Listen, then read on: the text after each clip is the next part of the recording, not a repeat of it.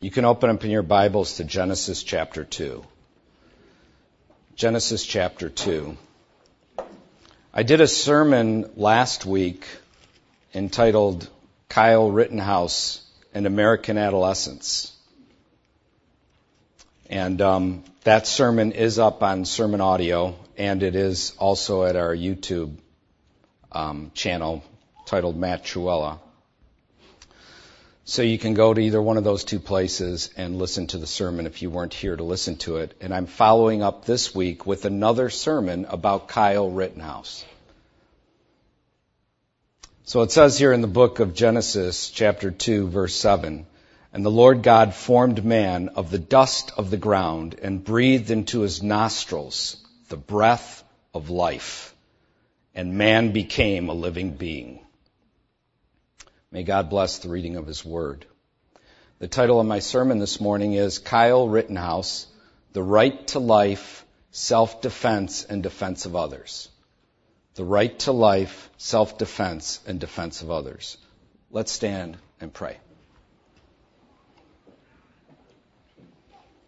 Father, we rejoice in You and we thank You for this time that we have in Your Word to study this important matter out regarding the right to life, regarding the right to self-defense, and the right to defend others. And may we see that it's much more. These last two are much more than a right, Lord. They're a duty.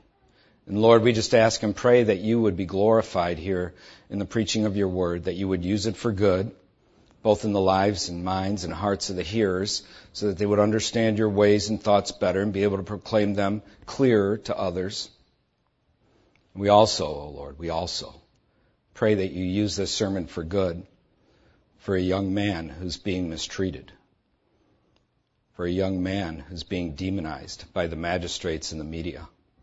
And Lord, we just ask and pray that people would think better and clearer because of this sermon. And we ask this in Jesus' name. I ask that You help me to set it forth by the power of Your Holy Spirit. In Jesus' name, amen. Could be seated. So, the media has been busy spreading lies about Kyle Rittenhouse and about what happened in Kenosha there on August 25th with the shooting that took place. I don't know if you've seen some of the interviews of the guy who survived, the one who was shot in the arm. Just despicable. First, the media spread all kinds of absolute lies about the shooting that took place there in Kenosha. Now they have this guy on a circuit, and they even have the families of the other two on a circuit trying to make bad men look good and make a good man look bad. It is wicked to watch. It's disturbing to watch. Even TMJ4 yesterday on their website had a big letter, a statement from one of the deceased family, all carrying water. This is their deal. They make evil look good and good look evil. That's what the media does. That's what most of academia in America does. That's what most government officials do in this nation. And it's grievous and evil to watch. So I want to begin this sermon telling you some truths and countering the lies that have been said about Kyle. And I'll be brief in this and then get into the scriptures about this matter of the right to life, the right of self-defense, the right to defend others. This is highlights from a statement from Kyle's attorney, which I will post in its entirety when we post this sermon. But here's some of the things I want you to know from this. First off, Kyle was not a fugitive. Remember, our own state officials declared him a fugitive from law, a criminal, a fugitive, who fled to Illinois out of Wisconsin. He was not a fugitive. You can watch the video yourself and see that after the shootings were done and he made it to the police, he had his hands up in the air and he wanted to inform the police of what had taken place. That was clear, it's obvious, and yet you know what? I talked to so many people who still haven't seen that footage and still believe he ran away and was a fugitive down in Illinois. You can watch the video yourself. Secondly, I want you to know that the gun never crossed state lines. You've probably heard a lot about that. Oh, he brought a gun across state lines. No, he did not. That gun never crossed state lines. I also want you to know that Kyle was in Kenosha to help clean up damage from the leftists, from Antifa and BLM and their kind, and remove graffiti. Some of you may have seen a picture of Kyle where he's cleaning graffiti off a wall. That was the day of the shooting, August 25th. Later in the day, a friend of a friend's father asked for help to protect businesses of his, which were a used car lot and 2 mechanic shops, which had already suffered damage at the hands of the rioters, the leftists.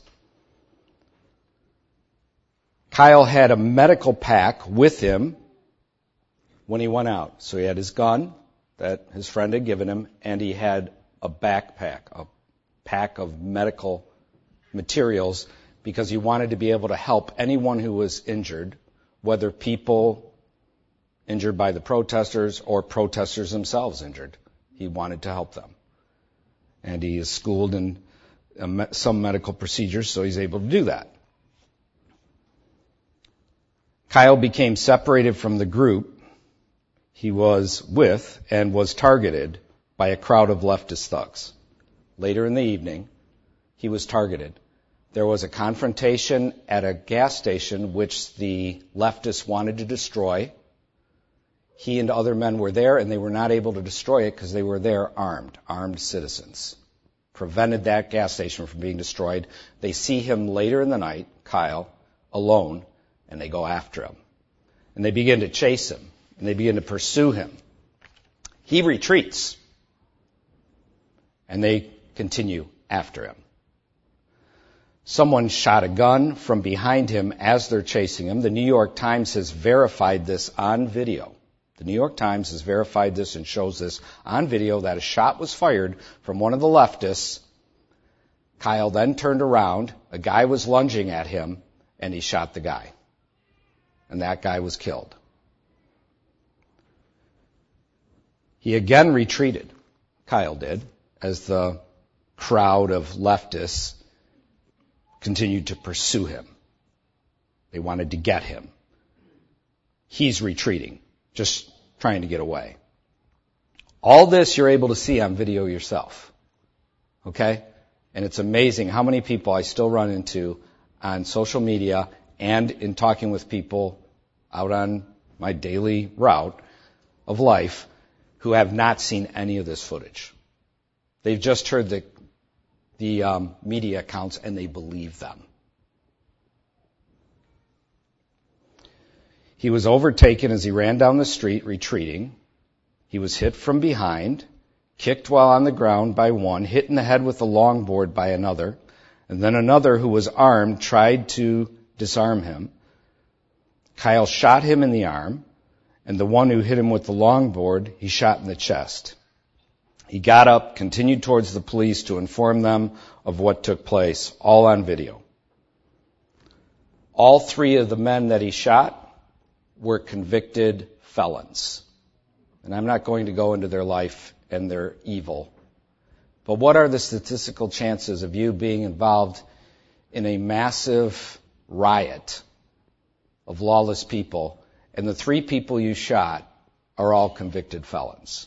What's the statistical chance of that? I guess pretty good if it's Antifa, BLM, and leftists.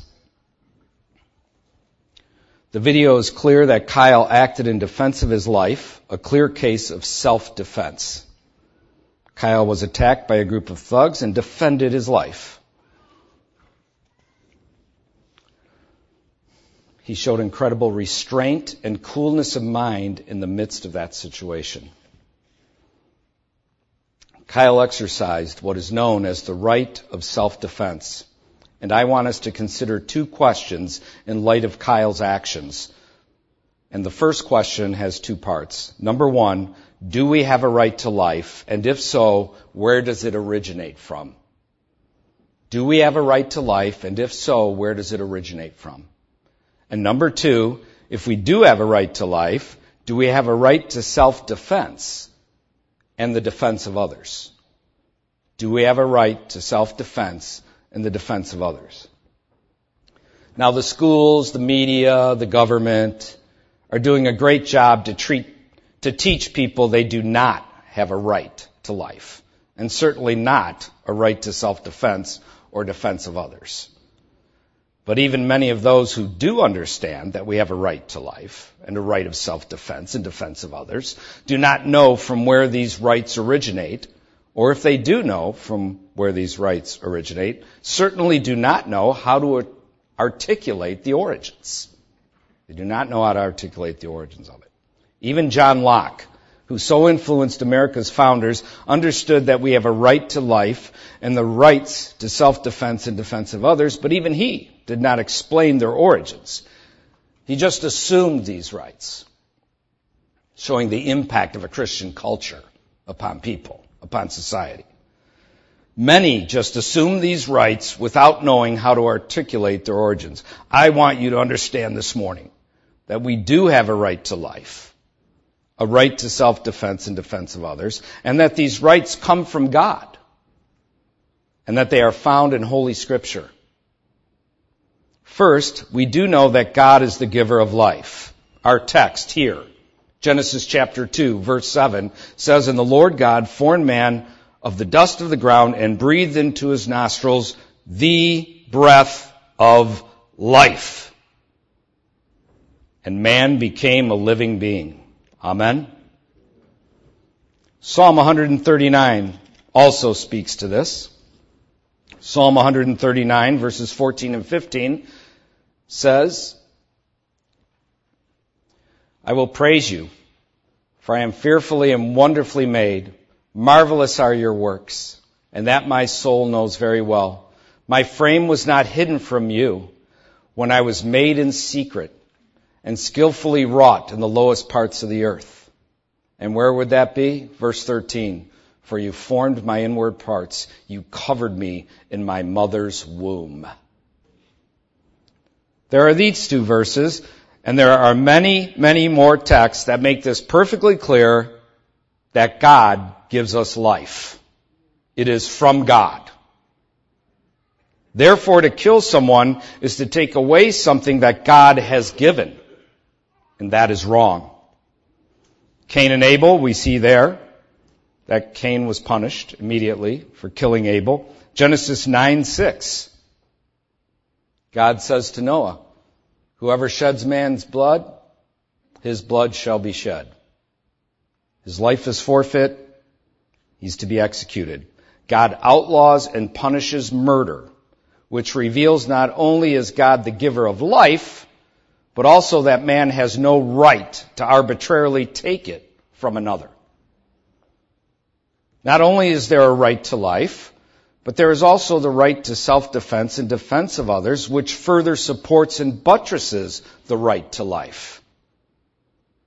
These rights of self-defense seen in Scripture and this right of defense of others seen in Scripture further supports and buttresses the right to life seen in Scripture.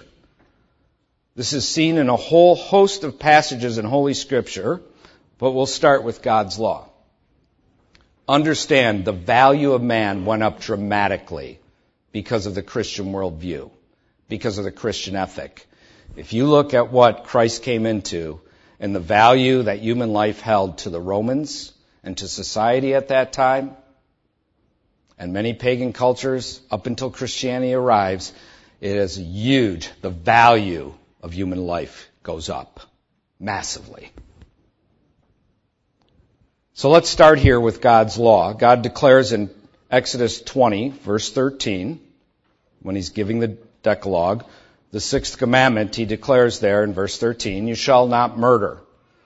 This law not only further reveals the God-given right to life by virtue of the fact that it outlaws murder, but it also teaches us the right of self-defense and defense of others.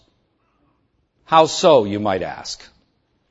Because when a law forbids something, it at the same time requires something. Did you hear me? When a law forbids something, it at the same time requires something. All scholars, all theologians understand this. They recognize this. They write about it. They talk about it. When a law forbids something, it at the same time requires something. For example, when the Bible says you shall not commit adultery, the duty under such a law is not just not to commit adultery, but to hold your spouse dear, to cherish her, to be faithful, kind, to win her affections, and a host of other duties. In other words, you do not just look at the negative, you shall not, but you look at the positive. You consider what is required by that law. What is required by that law. So the Westminster Catechism says in question 134, it says, which is the sixth commandment? And the answer is, the sixth commandment is, thou shalt not kill. And they cite Exodus 20:13 and Deuteronomy 5:17. And then, the 135th question, the very next question of the Westminster Catechism is, what are the duties required in the sixth commandment? And the answer is, the duties required in the sixth commandment are all careful studies and lawful endeavors to preserve the life of ourselves and others. We have a right and duty to self-defense and defense of others, and when you see what is forbidden by a law, you also look to and understand what is required by the law. John Calvin said it this way in his Institutes of the Christian Religion. He said this, the purport of this commandment is that since the Lord has bound the whole human race by a kind of unity, the safety of all ought to be considered as entrusted to each. In general, therefore, all violence and injustice and every kind of harm from which our neighbor's body suffers is prohibited, that which is forbidden. Accordingly, he goes on and says, we are required faithfully to do what in us lies to defend the life of our neighbor, to promote whatever tends to his tranquility, to be vigilant in warding off harm, and when danger comes, to assist in removing it. We don't just look at the negative, you shall not, we look at the positive, what is required.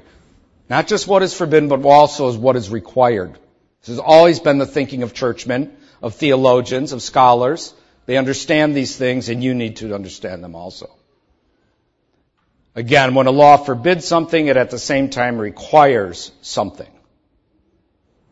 Remember what it says in Ephesians 4:28. Ephesians 4:28. It says, let him who stole steal no longer, but rather let him labor, working with his hands what is good, that he may have something to give him who has need.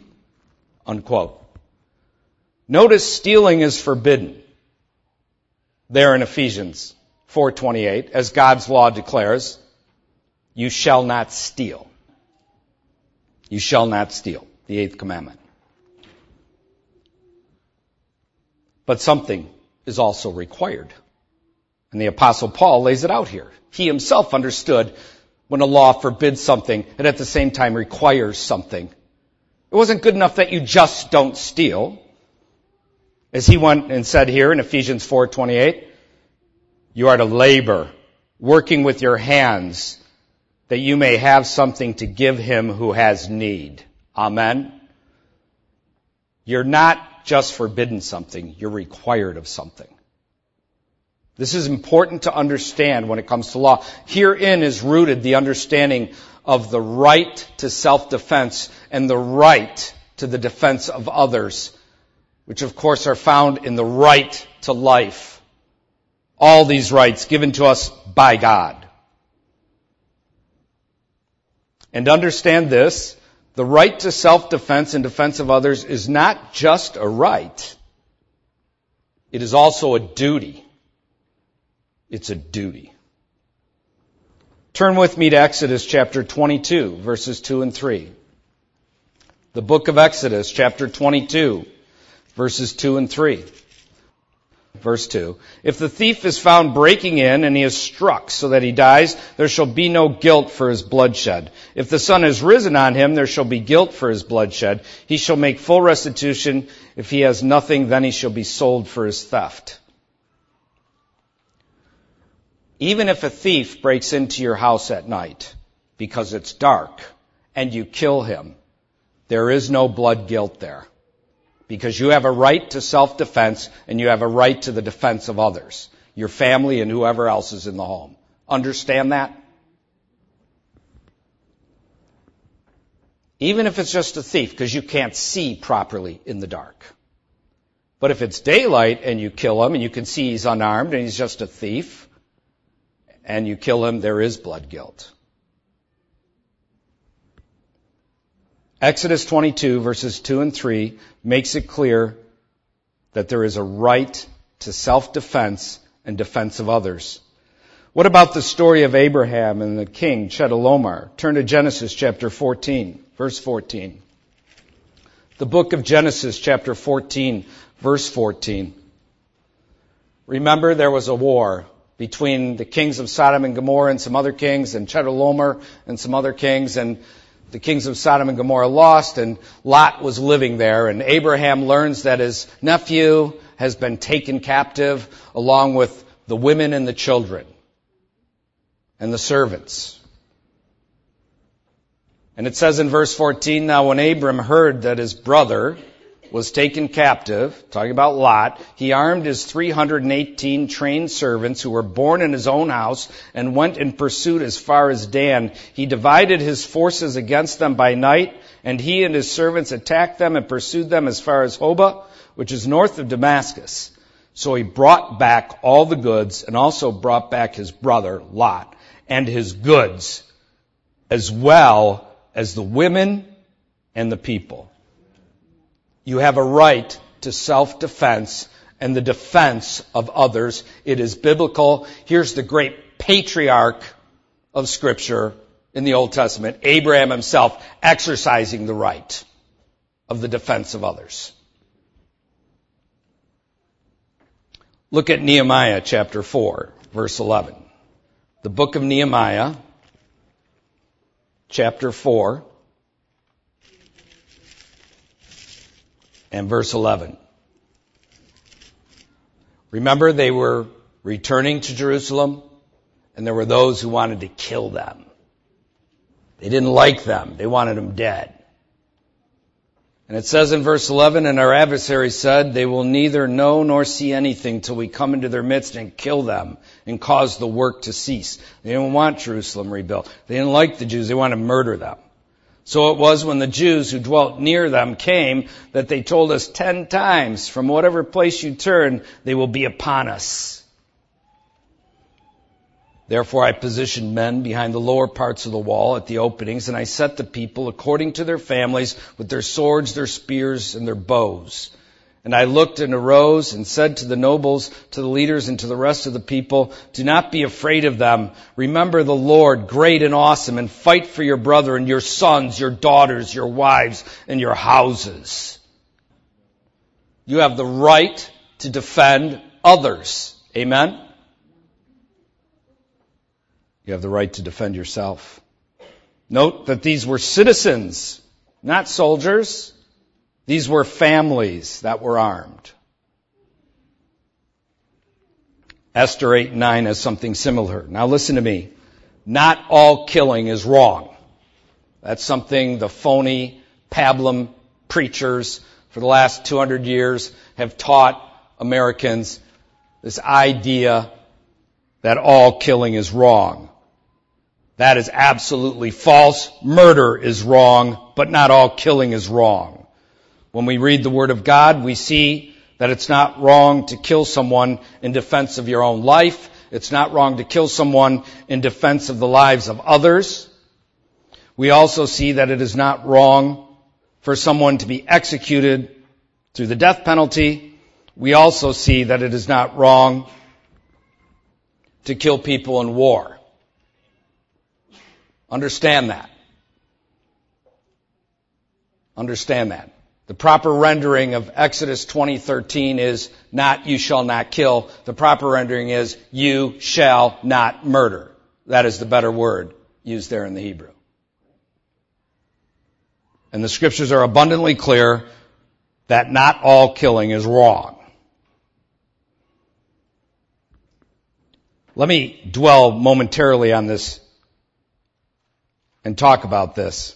Let me state first that Christianity believes all human lives are sacred.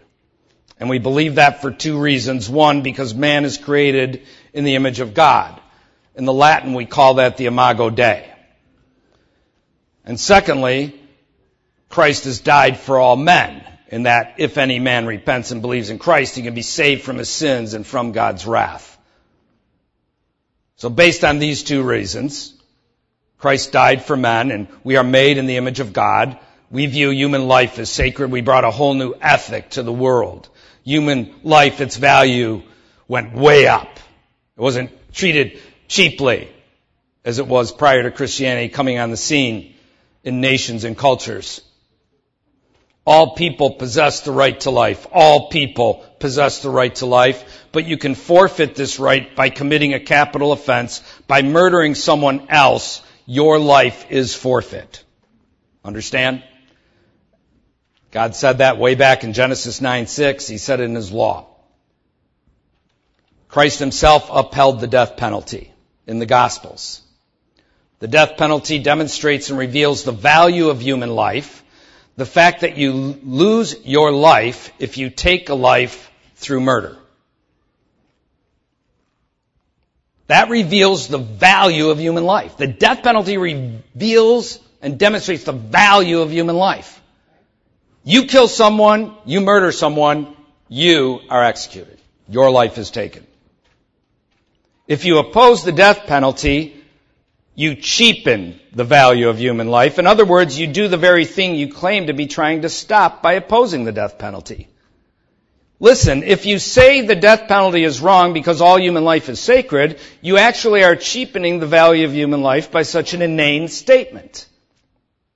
There is a difference between the judicially innocent and the judicially guilty.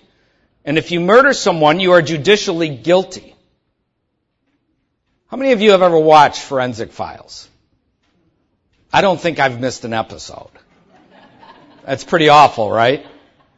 It's like we don't have the usual thing at our house, and so like when I'm at a hotel, I'll turn on Forensic Files. And next thing you know, you've watched like 18 episodes of Forensic Files. So it's like, one of the things, and me and Clara have talked about this, we see how light of a sentence some people get. They do absolute evil, murder people, and their sentence is like a slap on the wrist, and you're just like, everything boils up within you. That was not justice! What are they doing when they do that? They're cheapening the value of human life. They claim that they're protecting the value of human life. We shouldn't execute anyone. You're actually cheapening the value of human life by being against the death penalty. Let me say this also. If you go to where they're executing someone, and I have in the past, you'll see that there's a group of people there protesting the death penalty, and then there's a group of people there celebrating the death penalty. Both are wrong. You're wrong to protest the death penalty. It is part of Holy Scripture. It is part of God's way. It's one of the things that establishes and demonstrates the value of human life. It is that big of a deal that the person who murders someone else must be put to death themselves. And celebrating it is absolutely wrong. Because you should be sober at an execution. It should be sobering to you to see someone executed for murdering someone else. Not high-fiving people, slapping and singing songs of joy and nonsense like that. The fact that human life is sacred yet must be taken reveals the death penalty is so sobering. And this is what makes it so sobering, the fact that human life is sacred, yet must be taken. The other thing we looked at was war. Remember Numbers 1, 2, and 3? You can look that up later. Makes it clear God calls upon His people to form as an army, a citizen militia of sorts. Then, of course, you have the just war theory that Christian men established early on in Christianity, of which I have preached about here in the past. All these matters, this matter of the death penalty, this matter of war, demonstrate the right to self-defense and defense of others, not to mention all the verses I looked at regarding those two rights themselves. But the fact that you can war and the fact that the death penalty is to be upheld demonstrates the right to self-defense and defense of others. Understand nothing Jesus said repudiates the right to life and the right of self-defense and the defense of others. And I'm not going to belabor this, but I want to hit a couple of key things that are regularly said by those who believe God is a pacifist, which pacifism is a heresy. It is not true of the character of God. That's why I call it a heresy. And it is not true of how His people are to live their lives. Pacifism is a heresy. And I've preached about it in the past year, went through it to show how evil and wrong it is.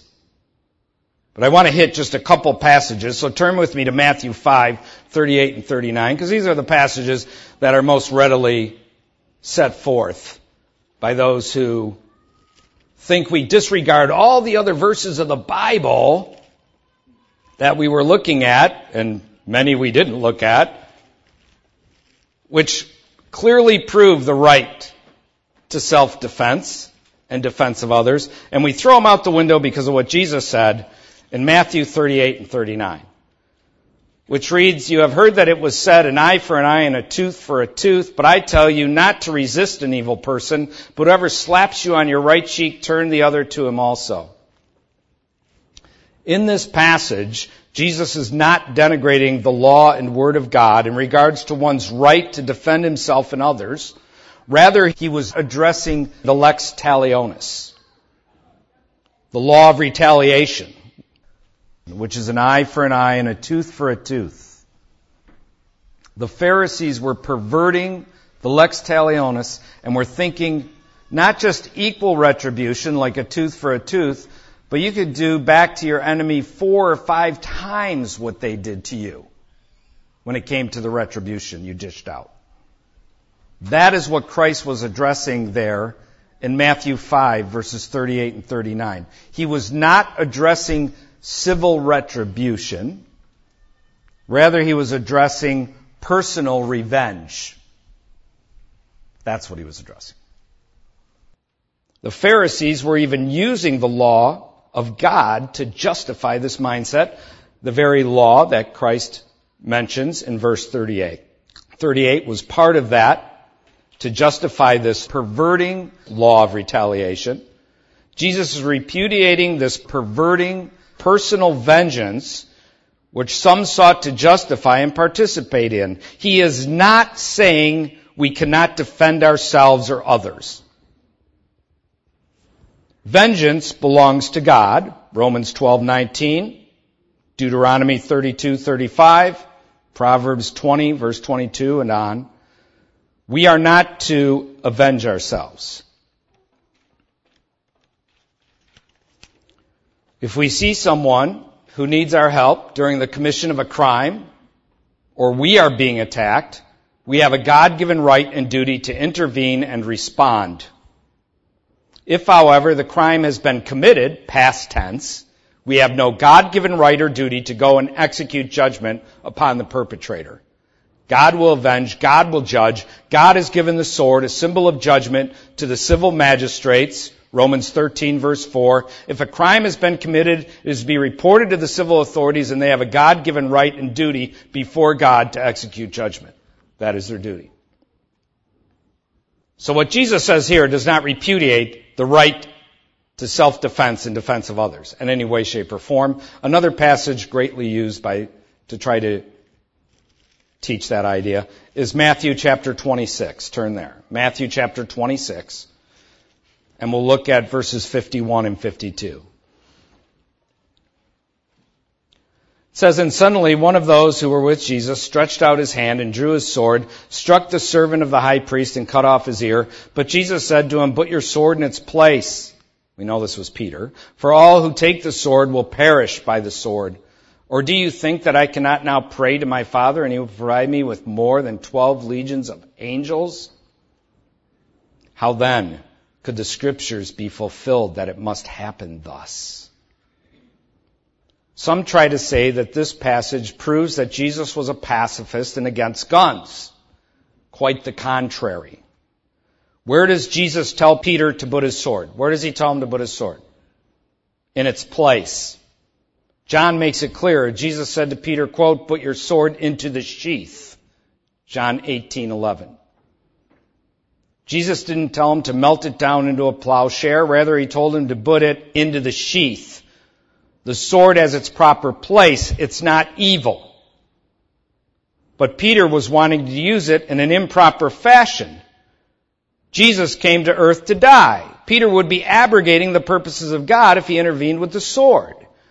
As Jesus goes on to say in verse 11 of John chapter 18, "Shall I not drink the cup which my Father has given me?" Jesus was trying to teach his disciples that his kingdom is not expanded in the earth through the use of force. Rather, it is expanded through the preaching of the gospel and the discipling of the nations. If someone wants to live by the sword, they will die by the sword, as Jesus says. In other words, he who uses the sword for improper purposes will die by it. It was improper for Peter to have used it in that situation. Christ was meant to die. A criminal or a tyrant who uses the sword improperly will rightly die by it. But the use of the sword in a proper fashion to defend one's person or one's family or others or one's country is not condemned by Scripture. Rather, Scripture upholds it as just and legitimate. God is not a pacifist. Jesus is not a pacifist. What did he say here? In the very next verse, verse 53, "Or do you not think that I cannot now pray to my Father, and he will provide me with more than 12 legions of angels?" Jesus could have used force. The use of force, the use of swords were simply improper for the situation in which Christ was involved. He was supposed to die. He and the Father are not pacifists. He did not use force because he had to drink the cup of the Father. Some Christians think the only role of a Christian is only martyrdom. They have like some love affair with martyrdom. This is absolutely false. It is not the only role of a Christian. Being on the mission field like Jim Elliot is a very different situation than a rapist that breaks into your home. Understand these things. So the Bible is clear that we possess a right to life and we possess a right to self-defense and the defense of others. And the video footage clearly shows Kyle acted in self-defense and exercised his right to self-defense. Simply put, self-defense is a biblical and natural right of man. There is nothing about the cross that requires me to allow someone to kill my family or anyone else for that matter. Indeed, I have a moral imperative to come to the aid of those in distress. Self-defense is protecting oneself from injury at the hands of others. Look at the video footage. These were lawless, destructive, violent, evil men pursuing Kyle. He did what any man would do. He defended himself. In our country, it is estimated that law-abiding citizens defend themselves using guns approximately 1 million to 2 million times a year. You might say, well, that's a big disparity, 1 million to 2 million. That's because so often when one uses a gun to defend themselves, the authorities are never notified and it's never recorded. It's estimated 1 million to 2 million times a year, people use guns to defend their life or the lives of others in America each year. Over 400,000 people carry firearms here in Wisconsin. Concealed permits. Those are just the people who get the permits. 400,000. Wisconsin law recognizes the right to self-defense and the defense of others. We still see vestiges of Christianity found in this nation. Wisconsin Statute 939.48, which is titled Self-Defense and Defense of Others. That's the title of the statute. Says this: a person is privileged to threaten or intentionally use force against another for the purpose of preventing or terminating what the person reasonably believes to be an unlawful interference with his or her person by such other person. The actor may intentionally use only such force or threat thereof as the actor reasonably believes is necessary to prevent or terminate the interference. They wanted to disarm Kyle, to kill him, to hurt him. He did what was right. He did what was just. He defended himself against those lawless men, against those evil perpetrators. The statute goes on and says the actor may not intentionally use force which is intended or likely to cause death or great bodily harm unless the actor reasonably believes that such force is necessary to prevent imminent death or great bodily harm to himself or herself.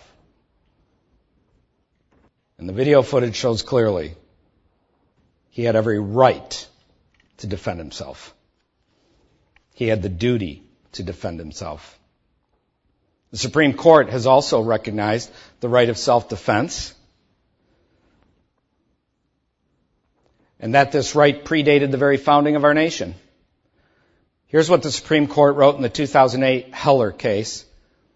They said, by the time of the founding, the right to have arms had become fundamental for English subjects. Blackstone, William Blackstone, who I've spoken of, Blackstone, whose works we have said, quote, constituted the preeminent authority on English law for the founding generation. He was the most read legal scholar by America's founders. Blackstone was. Cited the arms provision of the Bill of Rights as one of the fundamental rights of Englishmen. See Blackstone, 136, 139 through 40, 1765. His description of it cannot possibly be thought to tie it to a militia or military service. It was, he said, quote, the natural right of resistance and self-preservation, unquote, and, quote, the right of having and using arms for self-preservation and defense, unquote. Other contemporary authorities concurred. And then the Supreme Court concludes, thus, the right secured in 1689 as a result of the Stuarts' abuses was by the time of the founding understood to be an individual right protecting both public and private violence. It's an individual right and has always been understood as such. Never listen to the gun grabbers. Anyone who wants to disarm you has ill intent in mind, whether it's an individual working for some group or whether it's your own government. Never, ever disarm. Again, the schools, the media, and the government are doing a great job to teach people they do not have a right to life, and certainly not a right to self-defense or defense of others. The government wants to take away our right to self-defense and defense of others. Just this past Monday, here in Milwaukee, a group of leftist, BLM, Antifa people, large crowd, gathered outside a Trump supporter's home and ballyhooed and yelled and screamed for 3 hours. The police did nothing. The man who was inside and had his shotgun on the ready. You know what your Milwaukee Police Department did? They came in and arrested the Trump supporter to the cheers and glee of the leftists. That's what they did. Look what they did to the couple down in St. Louis, Missouri, who simply stood on their property with guns in hand. On their property with guns in hand. Do you see what's happening here? Lawless magistrates who must be taken to task. And you're a fool if you allow them to get away with it. if you remain silent and say nothing of it. That always allows tyranny to proliferate. Cowardice and silence. Lack of action. The government wants to take away our right to self-defense and the defense of others. They would love to use this case against Kyle Rittenhouse to do exactly that, of accomplishing that end. And we must not allow that to happen. We must rally in support of this young man. We must take to task and oppose wicked magistrates. If they take away the right of self-defense and defense of others, we all become open game to their whims, to their evils, to their totalitarian devices. You must not disarm. You must rally around any who are attacked like Kyle or the couple in St. Louis. When you see lies or misinformation being spread through social media, you need to take it to task. I've done that in many places on behalf of Kyle on social media. I don't just say, oh, look at these liars. No, I say, you're a liar. And I share the truth of the situation.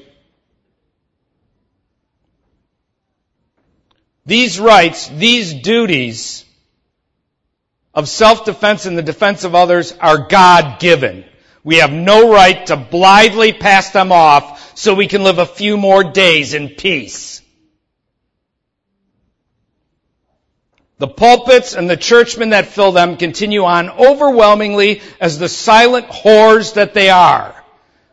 And you must not be that way. As an individual Christian, you have a duty to do right by Christ, regardless of your worthless churchman's behavior. So I say to you, be on your guard.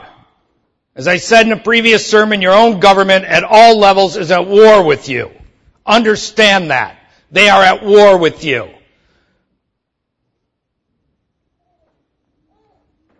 May we do right as men. May we do right by our wives and our sons and our daughters. May we do right by Christ. Let's stand up and we'll close in a word of prayer.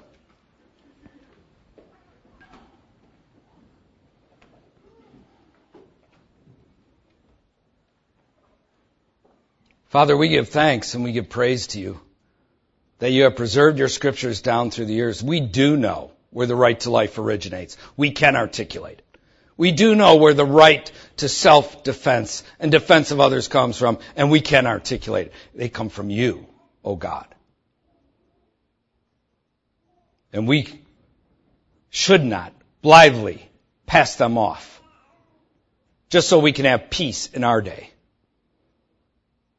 Lord, I ask and pray that you put a fire within the heart of each one here to faithfully walk with you in the days ahead, to take time to read your word each day as an individual, to gather together as families and read your word together, to talk about the things of you, O Lord, to spend time in prayer together.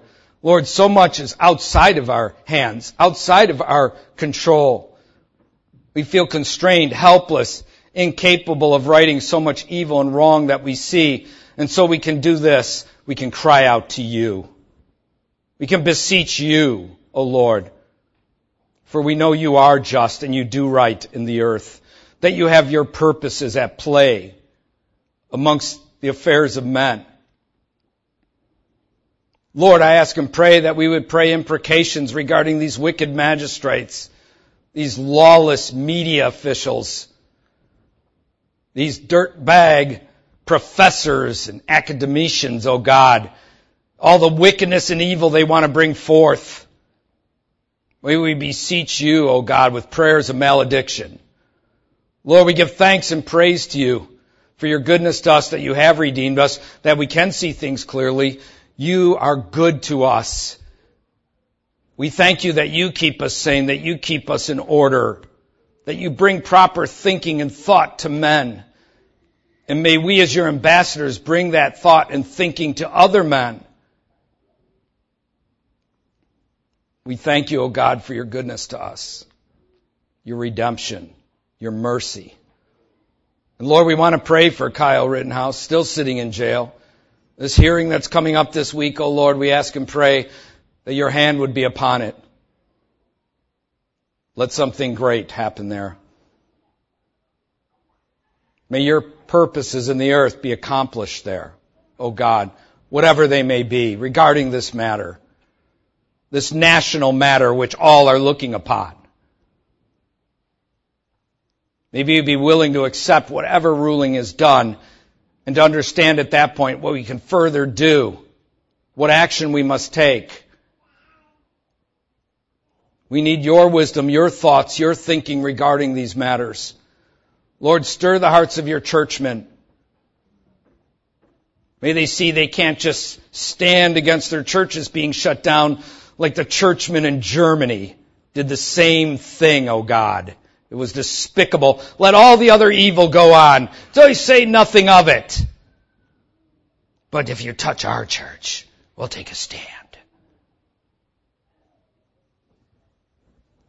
Lord, I just ask and pray that our hearts would be hungry for you, that we would be humble before you, that we'd be prostrate before you, utterly dependent upon you.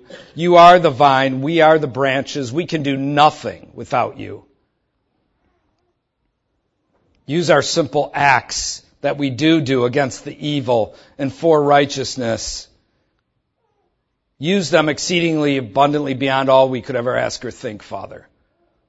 As we cry out to you, we look to you, O Lord, to do a great work in the hearts of men. May we be your faithful ambassadors, making your holy law and your great salvation known to men. May we not shrink back from it. We are a needy people and we're in need of you, O Lord. Strengthen us, strengthen our hearts, our minds, our bones. We love you, Lord Jesus. We love you, Lord. And we ask for all these things in Jesus' holy name. Amen.